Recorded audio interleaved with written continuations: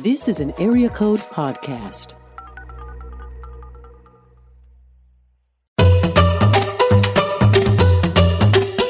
Hi, I'm Amy Simmons. And I'm Crispin Mayfield, and welcome to the Attached to the Invisible podcast.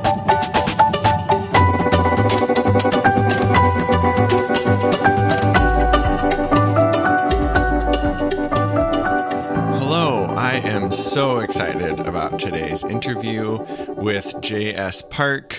He is the author of The Voices We Carry, which is a wonderful book. It has really influenced me, one of my favorite books on faith that I've read. Today we're talking about anxious spirituality and a few other things as well, talking about trauma, talking about the church, talking about relationship, talking about the different kinds of conditionality. And we're going to jump right in. Just want to mention that you can follow J.S. Park on Instagram.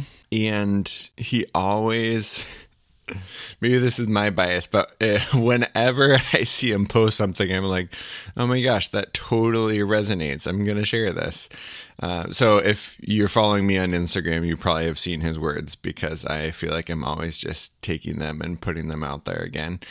When you see how he is in this interview, I hope it will motivate you to go pick up his book because he really comes across in the book in the same way, really kind and vulnerable. And you can just tell that in the way that he writes, which I just really appreciate. Without further ado, here's the interview.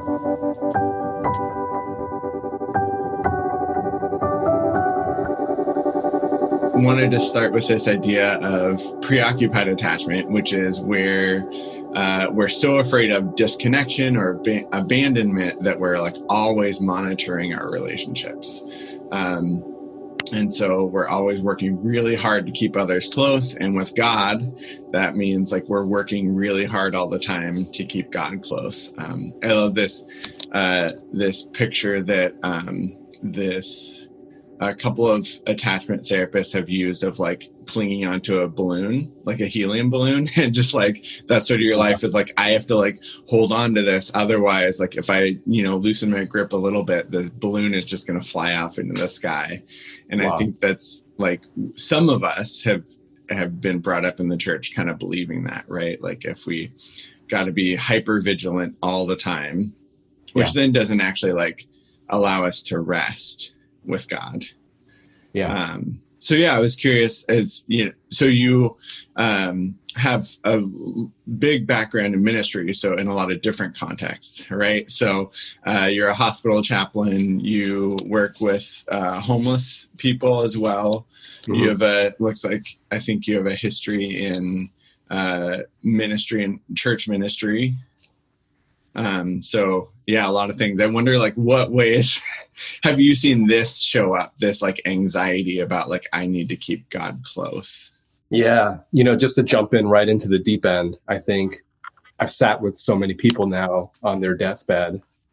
And at the end, often I hear two very similar needs. One is sort of peace of mind. Like, did I do okay? They show the regrets, missed opportunities, things I wish I would have done differently. If I had just done this instead of that, there's a million different scenarios that they play out. But the other thing that the need that I see is, I wish, so-and-so was here right now. My son, my mom, my family, that one friend where things got really weird and we didn't talk for 20 years. So there's a need for peace and there's also a need for presence.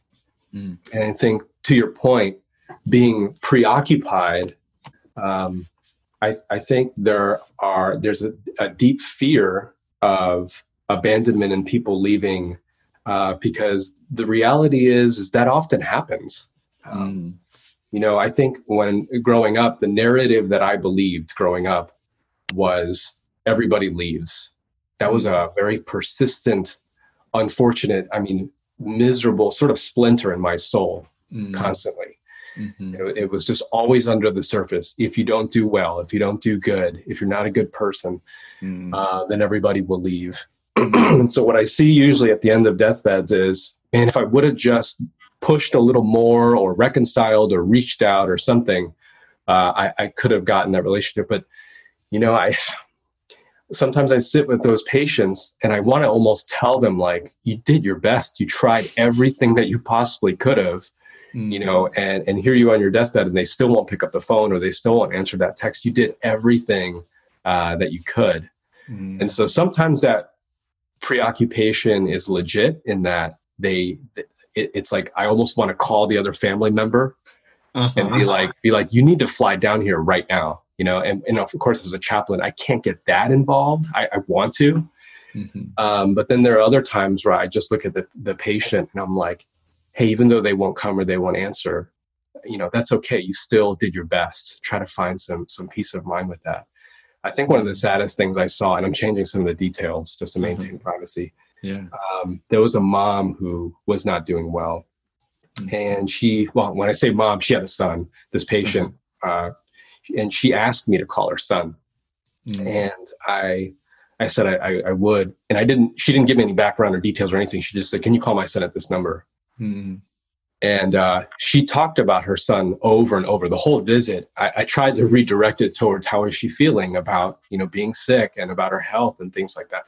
But then she kept coming back to her son. So I did call her son. Normally, that's not something that I may do unless it was the next of kin search. But I called her son and he said, you're calling about my mom? And I said, yes, sir. She wanted to talk with you. And he said, don't ever call me again. He said, I don't want to talk with her. And I was so shocked and stunned. And my own story came up too at that moment. And so I felt my own stuff around that. And I, in a very unchaplain-like response, I blurted out, dude, are you sure? is what I said, kind of funny, kind of sad all at the same time, right? Yeah. I said, are you sure? And it was just so unprofessional, but that's what came out. Like, I just couldn't believe that, because I gave him the details of what was happening. And he said, yeah, just don't call me again. So I hung up. So, I never really got to see the end of that story, but I think I saw both ends of that. This patient's preoccupation with wanting to reach out to her son. Some of that was so legit. And some of that, she was just so wrapped up and tied up in it that it was almost drowning her in a sense. So where do you draw that line between this preoccupation is unhealthy, but some of it is just a natural human need, Yeah, definitely. Wow. That's really, I think, such a important point that, like, ideally, right, we have people that we can rely on and that stick around. And the reality of life is that doesn't always happen. And I think one piece that hearing that story, I always think about what would it take? We're so driven to maintain relationship with our parents. What would it take for a relationship to get that broken?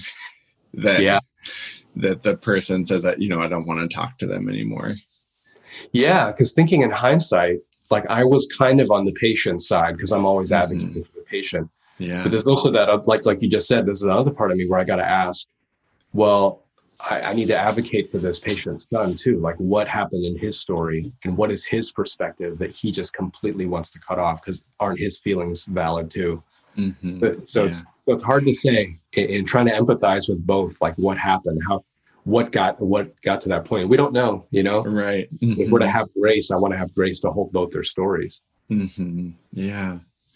Yeah. So then when it comes to the church, we're often given this message of, clinging to God. That's the way that I've thought of it, in this, like, preoccupied way sometimes.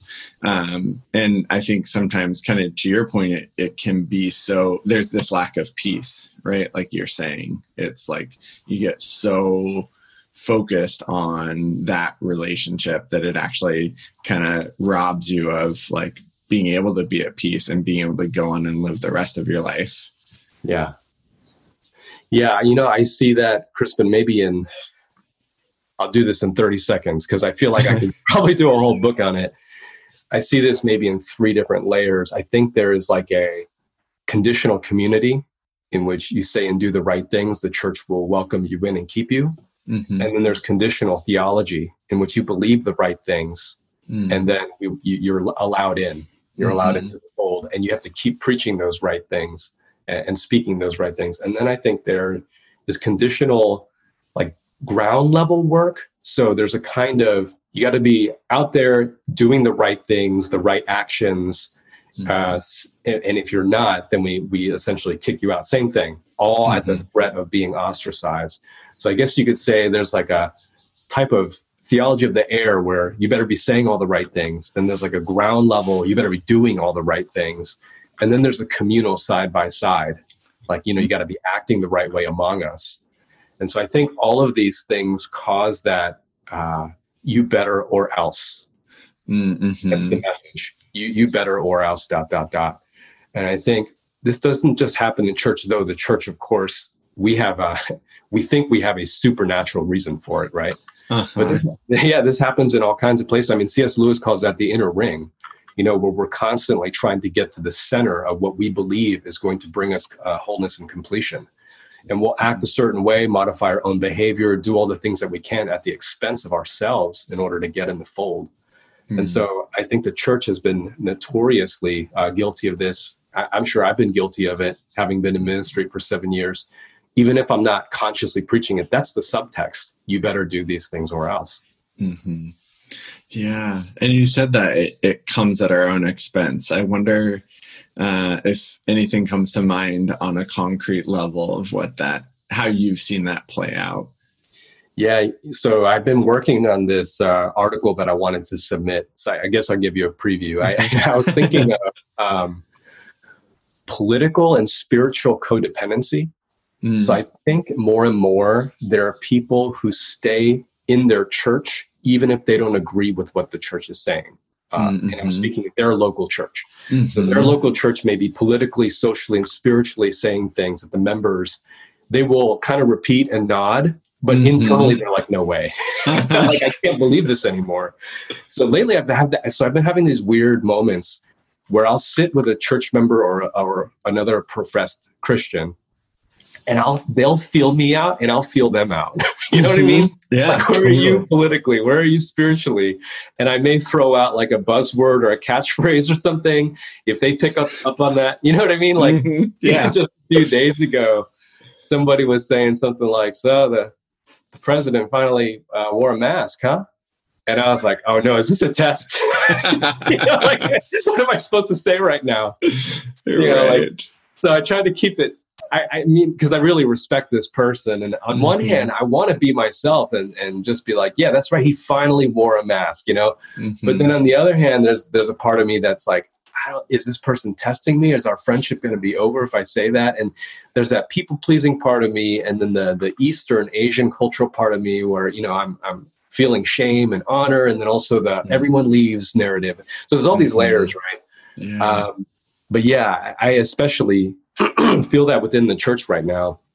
There's almost a codependence of, I like the community, but I don't like what the community is saying anymore. So what do I do? Do I compromise myself to stay in?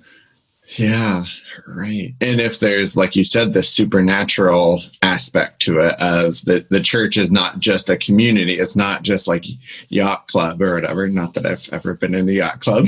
But it's actually like, they're synonymous with God, and, all the things that come with that I think that's really powerful. And something that my current pastor has pointed out to me is that a lot of times it takes about 3 years before you really understand like all the dynamics in a church, before you get to know the pastors, you get to know the theology, you get to know the politics, but at that point, after 3 years, or maybe it's even like less, you're so relationally invested, then it's hard to pull away. Yeah. Which I think is kind of what you're saying, is that, we get really invested and we want to belong. Yeah. Yeah. Did you say 3 years, by the way? Yeah. Yeah. That's exactly how long my wife and I stayed at our previous church before we decided to go. And then when it came to talking about the children in cages, I just felt I can't compromise on this. It is terrible what is happening with that. And just sort of the lack of compassion and empathy that I saw. Whether people agree or disagree on policy or not, for me, it's about the people. Mm-hmm. And so that's when I had to go. But yeah, it took 3 years, I think, maybe 3 years of, okay, I know where I'm at now. I understand. So, and it was a brutal, difficult decision because by that point, you also, like you said, you build your roots in that community. Mm-hmm. And then suddenly it's like, we got to go. Right. And so, yeah, 3 years. That sounds exactly right. But I think we were right at that cutoff point where it was like, gosh, we built our home here a little bit, but if we stay any longer, I don't know. We may become so codependent, it'll be even harder to leave, you know? Right. Yeah. And it makes me just feel really sad thinking about people with what I would call attachment trauma of, like you said, this narrative of like, people are just going to leave, which is something that I resonate with.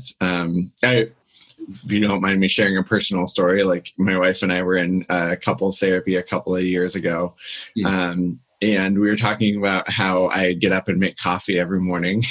And even though like we, in a lot of ways, like have so much security in our relationship, in my mind, I'm like, I'm going to get up and make coffee for you every morning so you won't leave me. And she's like, what the heck are you talking about? Like, you know, I love you, like, you know, but I'm like, but that's my internal monologue, not from this relationship, but from past relationships, right? Of like, I have to make sure to keep you around.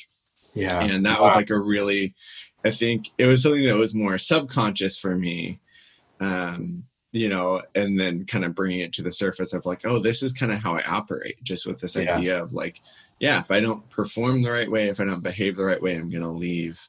And it makes me think about people that bring that trauma into the church, right? And the church is supposed to be the place where we get comfort and love and acceptance. But then we end up in the same sort of role again of like, I need to perform a certain way. Otherwise I'm going to, you know, lose the people that I love most. Yeah. Brother, before we roll past that coffee story, man, I just got to pause and soak that in a little bit. Cause it's, I mean, I guess we both laugh, but there's something tragic about that, right? I feel like everybody probably has a story like that. You know, like I got to do these things for these people to stay or for my life to be okay, you know? Yeah. Wow. That hit me in a different, wow. Well, you know, I was thinking of, you know, I sound like I'm plugging my book. I know you read it. I'm sorry. That sounds like, but there's that chapter where I talk about my wife and I, you know, and how our marriage almost fell apart after 8 months. And I left out a lot of the details, but there was one thing where every time my wife and I would argue, not every time, but when it got really heated, I would get in my car and just leave for like an hour. And, you know, that's a really ugly thing to confess and to say. And I think it was just for space and for room, but I wonder if underneath that action was, I'm leaving first in case you try to leave me first. You know what I mean? Like a preemptive, I don't want you to leave, so I'm going to do it. Yeah. And looking back at that, it was very, very ugly. But man, these narratives are so controlling and they manifest in really, really strange, harmful ways. And it's almost like the other person looking in from the outside, like, why are you doing this? And then when you say it, there's just such a haunting sadness to it, you know? Because something is even as innocent as, I want to make this coffee for you. It's like, oh, thanks. And then when you tell the actual reason, it's like, holy cow. Yeah. There's a lot there. Anyway, I just wanted to pause and kind of take that in, the emotion of that. Yeah. I appreciate that. Yeah. Yeah. Sorry, that's a lot. Wow. Yeah. Yeah. And I think you're right that this is a really common feeling for a lot of people. And I think that it's hard, especially some of the narratives in the church, and not to throw the church under the bus, but sometimes there are these things of like, well, they just didn't care enough, or they didn't, you know, they're not trying hard enough, or whatever it is. And I think it really glosses over this like really deep longing that we have to belong, to feel like, you know, I can rely on this relationship, that people are going to stay close to me, that like I can depend on them. And I think there is, I mean, codependency. So I think that like we're made to be dependent on each other, right, in community. Codependency comes when it's like, I'm giving up parts of myself in this unhealthy way, or I'm doing these other things rather than just asking for what I need. Yeah. Yeah. Yeah. You said it, man. I mean, I think I've seen codependency work out in weird ways. Like, I need everybody to like me all the time, or I feel really off. So it's a very surface level idea of codependency. Like, Crispin, do you ever do this where, or know what I'm saying here? Like, when I'm driving somebody, I turn on music in my car, and then I look at the person's face to see if they approve of the music that I'm playing. And if they look like they're not jamming out, I'll change it real quick to something else. Mm-hmm. And so I'm like so wrapped up in what this person feels about my music tastes. Right. Yeah. To the point where I can't even pay attention to what they're saying sometimes. Mm-hmm. And it's so crazy how I'll just kind of default and revert back to that. Mm-hmm. But yeah, I wonder how much of that is our stuff, and then how much of that is the other person or the place, like the church you were saying, that creates an atmosphere of needing or knowing that codependent people are more likely to get wrapped up in that. Mm-hmm. Because I can tell you of people who may have targeted people who seem to be more codependent than others, mm-hmm. who would see something like, for example, I often joke that there's something in my voice or my demeanor, or even maybe culturally, where it seems like I'm more gullible or easily taken advantage of. Mm-hmm. It's kind of a joke, but it's also kind of sad in that there's something about me where it seems like I'm maybe easier to scam or easier to, like I'm a clueless foreigner or something. And so sometimes the way people talk to me is as if I don't know anything, or they can get one over on me, or they can slide right past my wherewithal or something. Mm-hmm. And so I think on one hand, there's codependency in that, yes, the way I grew up, and because of trauma and because of the narrative that I have of everybody leaving, I want to keep people.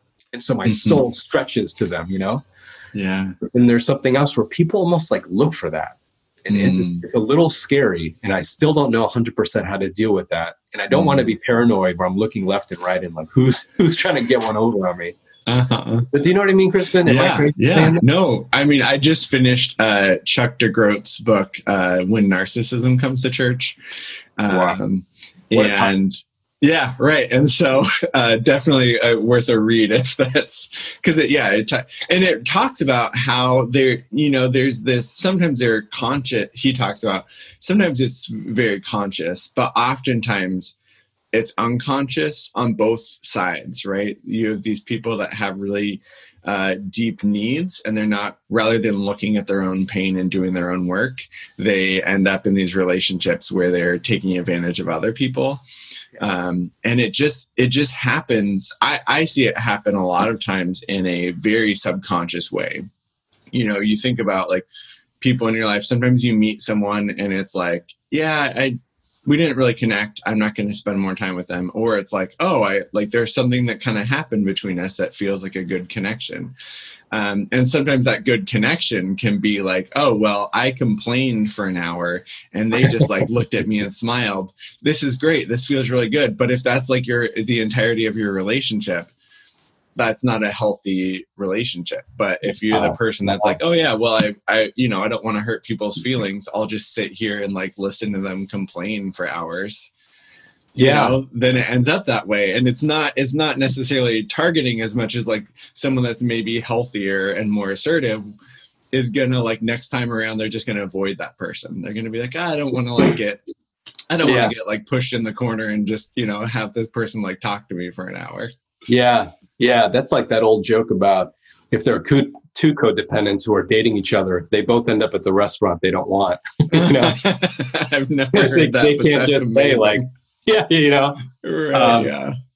yeah. That reminds me of the Cartman drama triangle, with persecutor, rescuer, and quote unquote victim, where the relationship thrives based on their position in that triangle. Mm-hmm. And some people, like you said, it's subtle. We're not always aware of when it happens. And those positions can shift almost moment to moment sometimes, you know? Yeah. And so very often, I think what happens as a chaplain is when I listen to someone for an hour, or when I'm there in the patient's room, some people may, and this is not their fault at all, they may mistake that for friendship, or they may mistake that for, now I can call this person and text them and we can hang out together, you know? And we had a couple chaplains, and when they first started with me, who they would visit patients, and the patients, because they didn't maybe have attachments, or maybe they didn't have healthy connections, they would want the chaplain's phone number, and they would, you know, hey, let's hang out sometime outside the hospital, and those kinds of things. And even for me, being as much as a people pleaser as I am, I know that that's a boundary I can't cross. But a couple of the chaplains, they were doing that. They were calling outside of the hospital and things like that. And then we kind of all had to have a talk about that with the supervisor.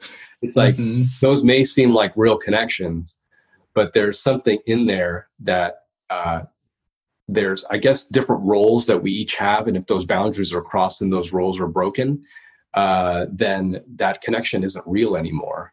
And so we had to learn kind of the unwritten rules around that. And it's hard because you see a patient and you feel so much empathy and sympathy for them, and you want to be there for them. And, you know, any person in that position is going to be in a caretaker giver set of mind. You know, it takes a person to be a chaplain or a counselor. Yeah. And I was thinking about that as a therapist. Like if I'm in that position, my goal is like, okay, so, you know, treatment goal, get you some friends. But in a hospital context, it's not the same. So I could see that pull being even stronger, because it's like, you know, they're probably fairly isolated, and it's not the same as therapy in the sense that you're not setting treatment goals, I'm assuming. And so, yeah, I could see how that pull, especially when you have people like you've described, where it's like they're cut off from family and pretty isolated. I could see. Yeah. We do a lot of crisis management. So here's a weird thing. Like, I visited a patient once where he was in crisis. It was like ground zero of what happened to him. And so I was there in that moment, and we had a great conversation, great connection. We spoke for maybe an hour or 2 hours. And then he said, come and visit me again, because he was an overnight. So he was admitted, and then I saw him the next day, and whatever connection we had, his crisis was over. We could barely talk for 5 minutes. It was the weirdest thing. So I guess this is like the opposite of that, right. You know, where whatever our roles were, or whatever that moment was, it couldn't be recreated. It was just for that moment. And we kind of knew, we didn't say it out loud, but that's how it worked. And that was okay. You know, it's almost like I'm this is a weird way to put it, but maybe a Cinderella for the night. We dance, and then it's kind of like I offer what I can, and then maybe it can't be recreated, because that I was in that room for that specific moment in time, and that's what God called me for, and that's the best I had to offer. Yeah, right. That is interesting to see all these. Especially in such an intense environment, you see all these relational dynamics play out and kind of on steroids. I can imagine that in ways that maybe take months to kind of like notice these dynamics in like friendships or other settings. Yeah. We had to learn family dynamics as well, you know, and stepping in and managing, because a lot of times when I'm visiting a patient, I am not just visiting the patient, but also all their loved ones, family members, friends. And I'm not really managing the dynamics, but if I'm understanding what's happening, I can best offer my comfort and perhaps a microphone to the patient amidst the dynamics they're facing. So, for example, there's I may have put this in the book, so sorry to plug it again. Like, there was a patient who was really struggling with their dad being domineering. And so how do I manage this room where at some point I advocate for the patient so that she can have a voice, that she can say something, even though the dad isn't. And a lot of times a patient is waiting for that, the relief to be able to express what they need to. And by telling me in front of their dad, they're not really saying it to their dad, but they are. If that makes sense. Right. Yeah. And so all these dynamics where she feels like if she says it directly to her dad, what if her dad gets mad? What if he leaves? What if he, there's all those questions in there. But by saying it to me, it's almost like she's kind of wink, wink. I'm not really saying this to you. Mm-hmm. Yeah. So all those dynamics are so interesting, but they're so important to learn and to know. Yeah. Mm-hmm. Yeah, definitely. Family dynamics is something that I constantly am studying and learning. One thing that struck me in your book is you talked about God in this way that God is just always available, always there for you, kind of on your side.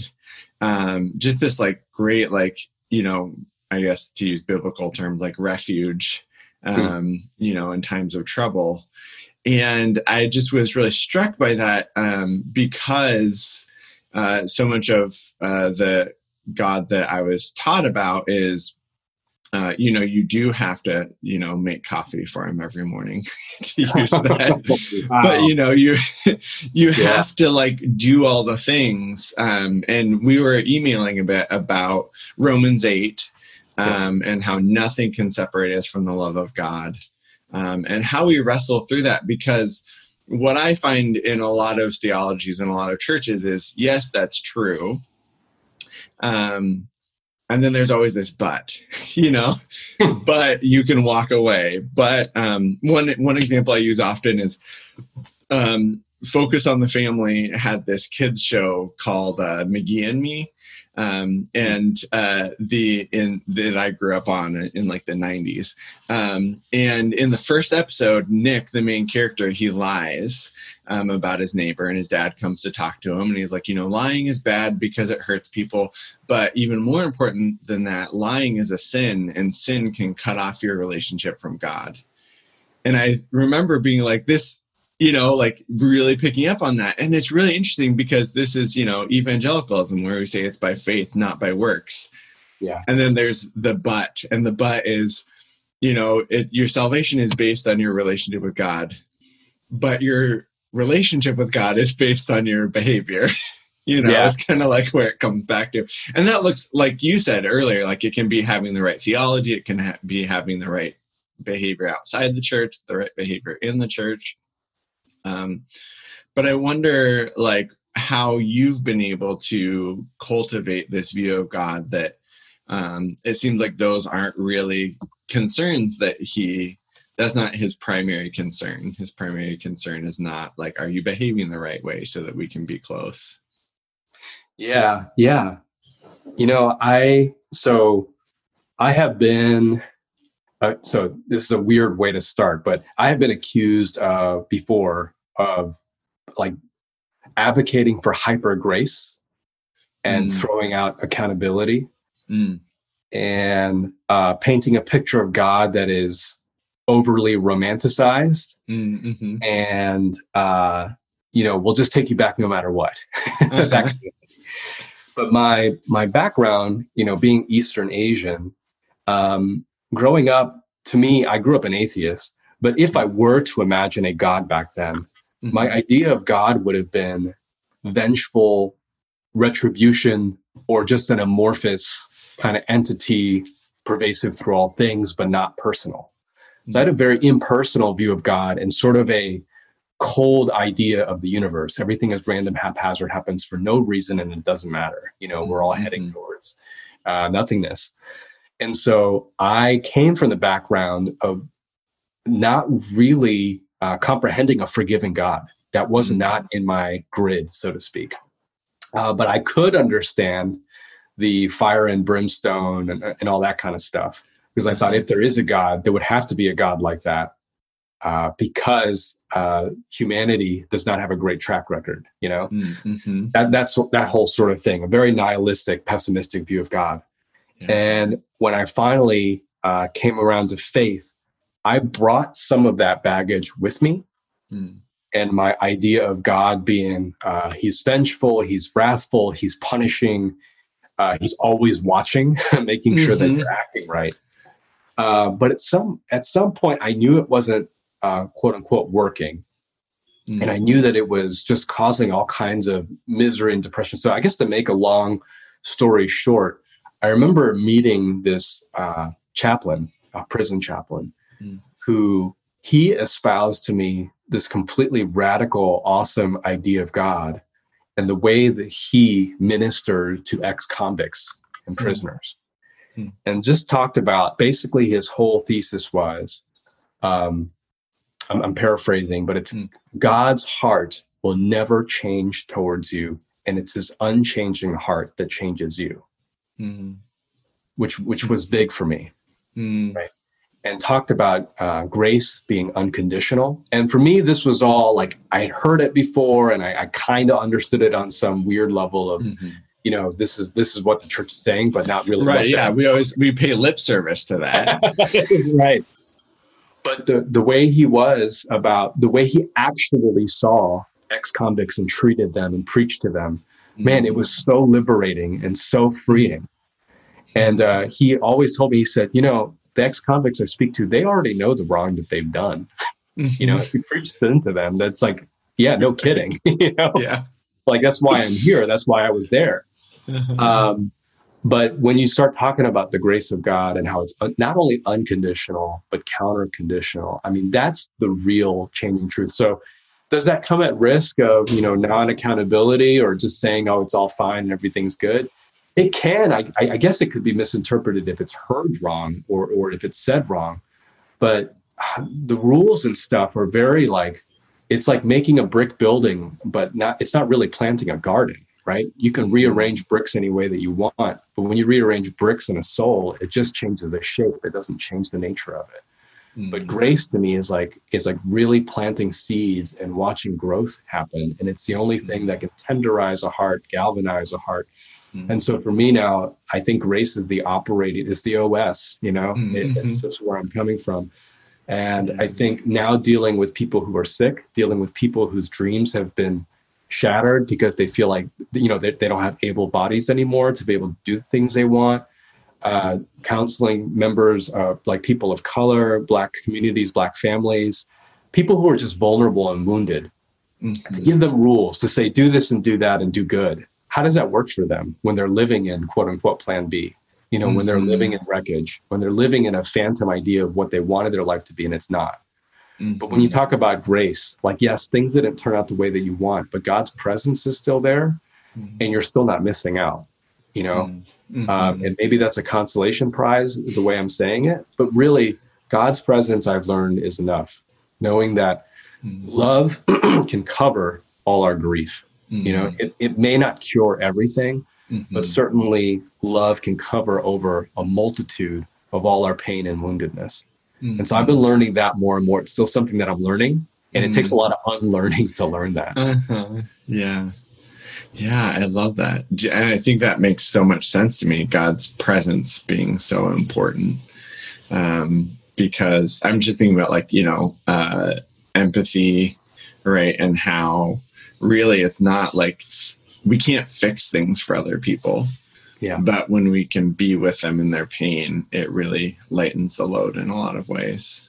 Yeah, like earlier when I was saying about the deathbed, those two needs about I need peace for what I've done, and I want a presence who's always here. I mean, that's what God offers, you know, from beginning to end. And I think I've seen that's what people need. And to say anything else outside of that is just causing really even more desperation, even more anxiety. So for me as a chaplain, whether by just being there or by being a sounding board or even speaking encouraging words to them or grace to them, I'm somehow trying to offer a reflection of what God is. You know, here's peace and here's presence. Yeah. And if that's what we need at the end, I think that's what we need always. You know? Yeah, it really strikes me, the ministry that you're in. I think a lot of chaplains talk about God's presence, I would hope, right? And like I mentioned, my father-in-law is a hospice chaplain, and, you know, bringing that comfort and speaking of that comfort. And yet, in the church, we talk a lot about distance. We talk about being close to God or being far from God. And even talk about, like, you know, praying things like, God, keep us close to you this week. And And it really strikes me the difference there. The difference of the God that you're talking about is this God that is always with us. But a lot of times we end up talking about God as though we're far from him sometimes and we're close other times. Usually, it's a euphemism for our behavior. Yeah. My supervisor, she's awesome, over at the homeless shelter where I work. She also did chaplaincy and she's a reverend now. She, in her prayers, always says, nothing can separate us from your love. She said, she ends every prayer that way. How big is that, and how transformative is that for us to know that there is a presence who never leaves us? I've been trying to be in the habit of saying, we need the social distances for our good, but it's hard. But with God, there is no social or physical or spiritual distance. God meets us exactly where we are. There's so many truths, like so many different comforts in knowing that God can't ever leave us. And it's so counterintuitive to what we're used to. This conditional theology that we have, this conditional ladder that we're all taught to climb. And that's in both church culture and pop culture. We're taught to meet all these conditions. And I wonder if people who have, to go back to your very first thing, that preoccupation, preoccupied attachment, where does that come from? I wonder, I'm guessing that comes from trauma of people abandoning us, so we feel like we have to keep them all the time, right? I wonder if preoccupied attachment would be greatly reduced or even out altogether if the way we treated people was not based on conditions. Like we didn't cause them to have a preoccupation with attachment, if that makes sense. Yeah. And I think if we had that view of God's presence and our own presence, like, hey, no matter what, I'm here. I'm not leaving. I may need boundaries sometimes because I'm human, but I'm not leaving. I wonder if preoccupation attachment would even be a thing anymore, Yeah. It seems like one of the only ways that we've learned to talk about behavior is through shame. And shame, obviously, is a big word and a big concept, but I think particularly shame and thinking in a Eastern Asian context, if I'm getting this right. I spent some time in China when I was a missionary kid for 5 years. Wow. Shame is not necessarily always feeling, in the US, we talk about this feeling bad about yourself. But shame also can mean you're going to be ostracized from the community based on your behavior. Yeah. And that's kind of the only way that we know sometimes to talk about behavior, I think. Yeah. Like you said, do this, do that, where else? And really what we need is a community that is like, we're here no matter what. There's nothing that can break this bond. And then also this other conversation about how are we going to live together? What does community look like? What do boundaries look like? At what point, sometimes there are times where there's times of separation, but that doesn't mean the end of the relationship. Right. Yeah. And I think that's something that we don't have much language for culturally or in the church. How do we talk about, especially in Protestantism, where we just love to split off all the time, right? I'll just go start my own thing, start another denomination. Yeah. Real quick on shame, I wonder, so maybe this is the Eastern Asian part of me speaking. I wonder if shame, some of it points to, some of it may be legitimate, not the necessarily shaming of the person, but even now what we're seeing with people actually being held accountable and called out for racism, xenophobia, all those things. Yeah. Some of that shame may be objectively pointing to something that needs to change, right? And then there's sort of the methodology of shame, which I think is unhealthy, which is we're going to completely cut this person off with no avenue of restoration whatsoever. That for me is shame in a way that is completely toxic and unhelpful. And so again, I wonder if I'm giving too much credit to shame, but just the idea of it, I think I don't want to dismiss it completely, because at least in my culture, which I'm trying to get back to the roots of, Like honor for me is a pretty big deal and still is. I used to kind of laugh at it and scoff at it, but looking at it now, honor being what we say and what we do and who we are is in alignment, I think there is a lot of beauty around honor of what we say, what we do, and who we are is being aligned, and you can rely on me, Of course, the underbelly of that is, deep shame, not good shame either. But seeing now a lot of the corruption that's happening and just a lot of the ugliness, both in social media and in real life, I wonder how shame could be used or talked about or managed in a way where it's like, this is pointing to something real and we need to be held accountable, not to shame each other, but to say objectively, this is not okay. Does that make sense? Yeah. Maybe? Yeah, totally. And it's not a concept I'm super familiar with, but I think of Dr. King talked about this idea of beloved community where everyone's welcome. And obviously you can't be a white supremacist and also join Dr. King's beloved community, Right. Yeah. And so I think there is that sense of invitation and welcome.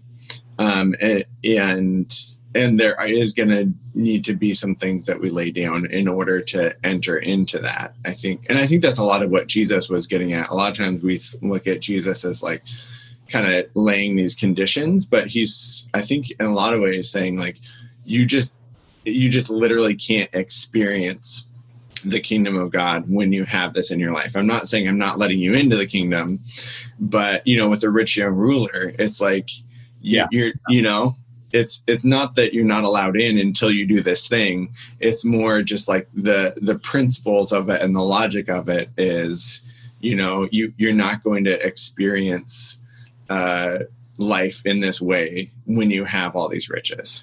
Yeah, that's a really great way to put it. And I think the limitation of my grace, maybe this is a human limit, I'm not sure, but for me, where my grace sort of is limited is for those who seem to lack grace for others. That's what I have to say. I don't know if we can hang anymore. It's, and I guess where I see Jesus in that is with the Pharisees, he was pretty hard on them. And and my speculation is that he saw such a lack of grace in them that's where his grace sort of, I don't know if it was limit. I don't know if limit is the right word, but that's where accountability and justice had to step in, as part of grace. Yeah. Yeah. So, yeah. And you think they, when we think about sinners, the sinners were people that were not ritually cleansed in the temple. Yeah. So the Pharisees could have at any time, I'm guessing, they could have gone and eaten with the sinners. Yeah. Right. Jesus isn't saying you're locked out, but it was because of their own concept of righteousness and religiosity that prevented them from joining. It wasn't Jesus that was preventing them from joining. Wow. Yeah. That's good. Yeah. Which I think is kind of good. Yeah. But what we end up doing is we have this picture of a God that puts up all these walls and gates and it's more like the door is wide open. But in order for you to step through the door, sometimes that requires some change and willingness to change. Yeah. And I bet all this conditional stuff, that theology, all the conditional, especially around church, that has to stem from, see, this is my optimistic take, is that has to stem from fear of people getting away with something, fear of letting people off the hook, fear of you're going to hurt me. So we got to put all these rules in place in order for you not to get away with these things. And so on one hand, it's maybe it's flexing superiority and I'm putting these rules on you because I want to feel powerful and it's an ego boost for me, right? And I'm building this insiders club because it makes me feel strong. But then there's this other part of me that empathizes almost. And it's I'm building this club to feel strong because I've always felt so weak, because I've always felt so scared. And so I think sometimes narcissism is just narcissism, But then other times I wonder if narcissism is fear of feeling insignificant fear of feeling like things are out of control. That's why I need these rules. That's why I need this club.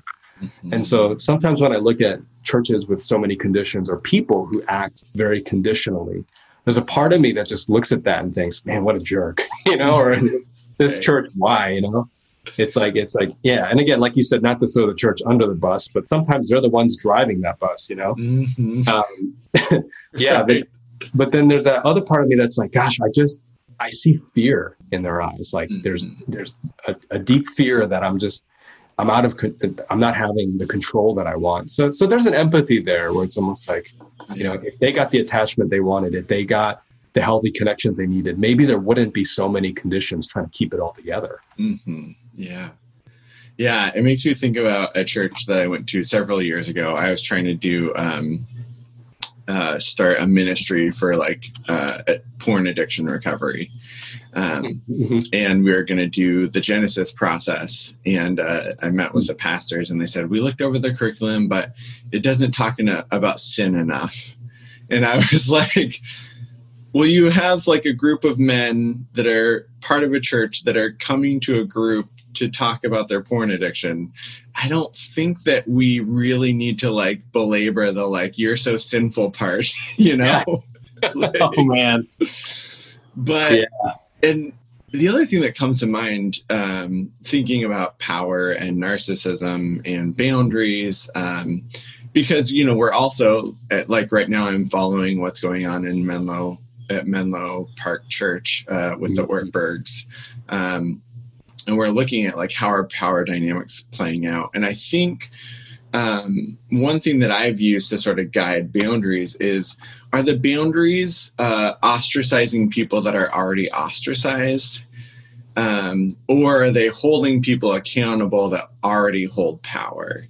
So, if it's if we're thinking about someone, I think about drug addiction, for example, there's this huge correlation of trauma and drug addiction, right? And so if it's if you're not letting people into your church, not that people explicitly do this often, but if it's here's someone that's already been through a lot of trauma and you're putting them, you're not letting them into the community because of their behavior, behaviors of addiction. Right. That's really different than the elder who holds a lot of power in our society. And we're going to put a boundary on him because he's not treating people in the church well. Right. So I think it's important to put boundaries around people that are mistreating the vulnerable. But so often our boundaries actually just push out the vulnerable people in our community. Yeah. Yeah. Oh, man. So hearing you say that, it reminds me of, I think this is all about power dynamics, right? Yeah. Who's holding the power, and then who is vulnerable and doesn't have power. And therefore the boundaries are not really boundaries in that case, but it is ostracizing that person and kicking them out conditionally, right?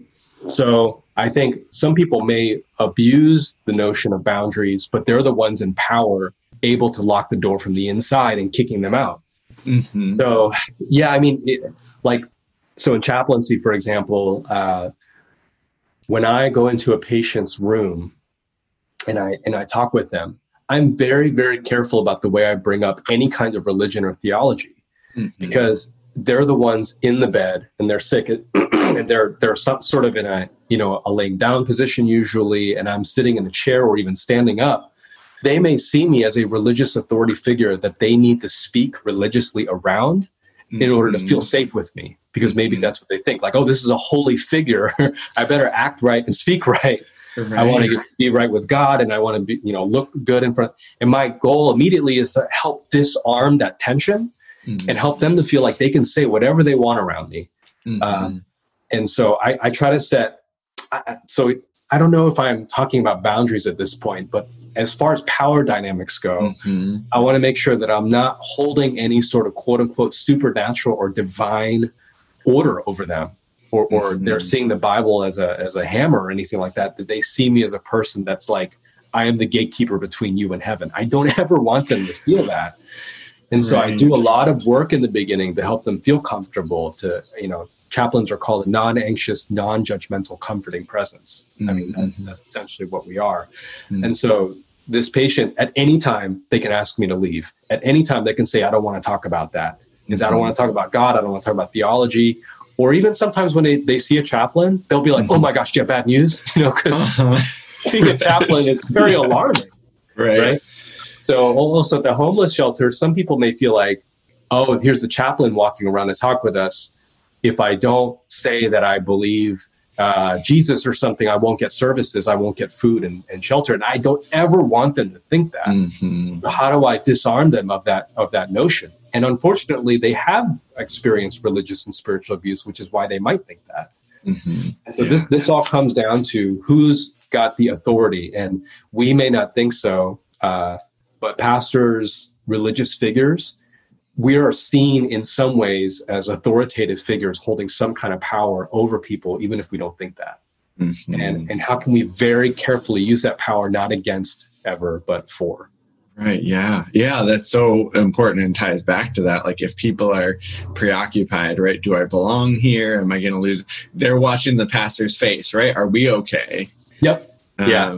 And especially if I think there's, I am someone that also, I'm like an automatic brown noser. Like I just have a radar for like who's the authority and making sure that like we're okay.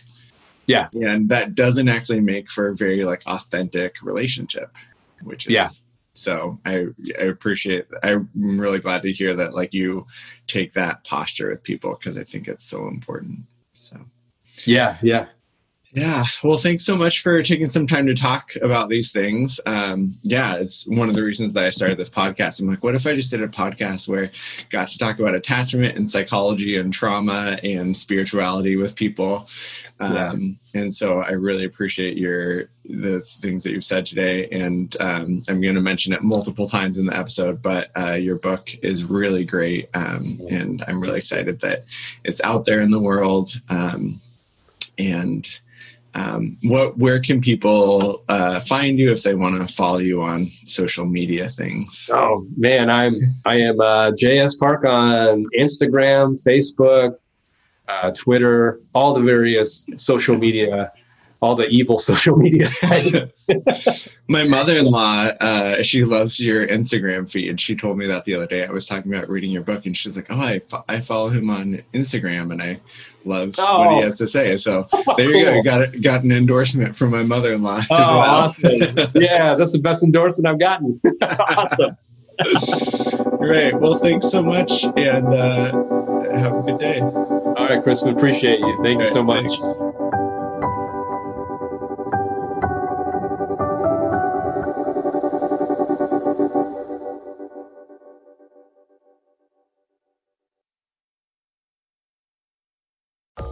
This is an Area Code Podcast.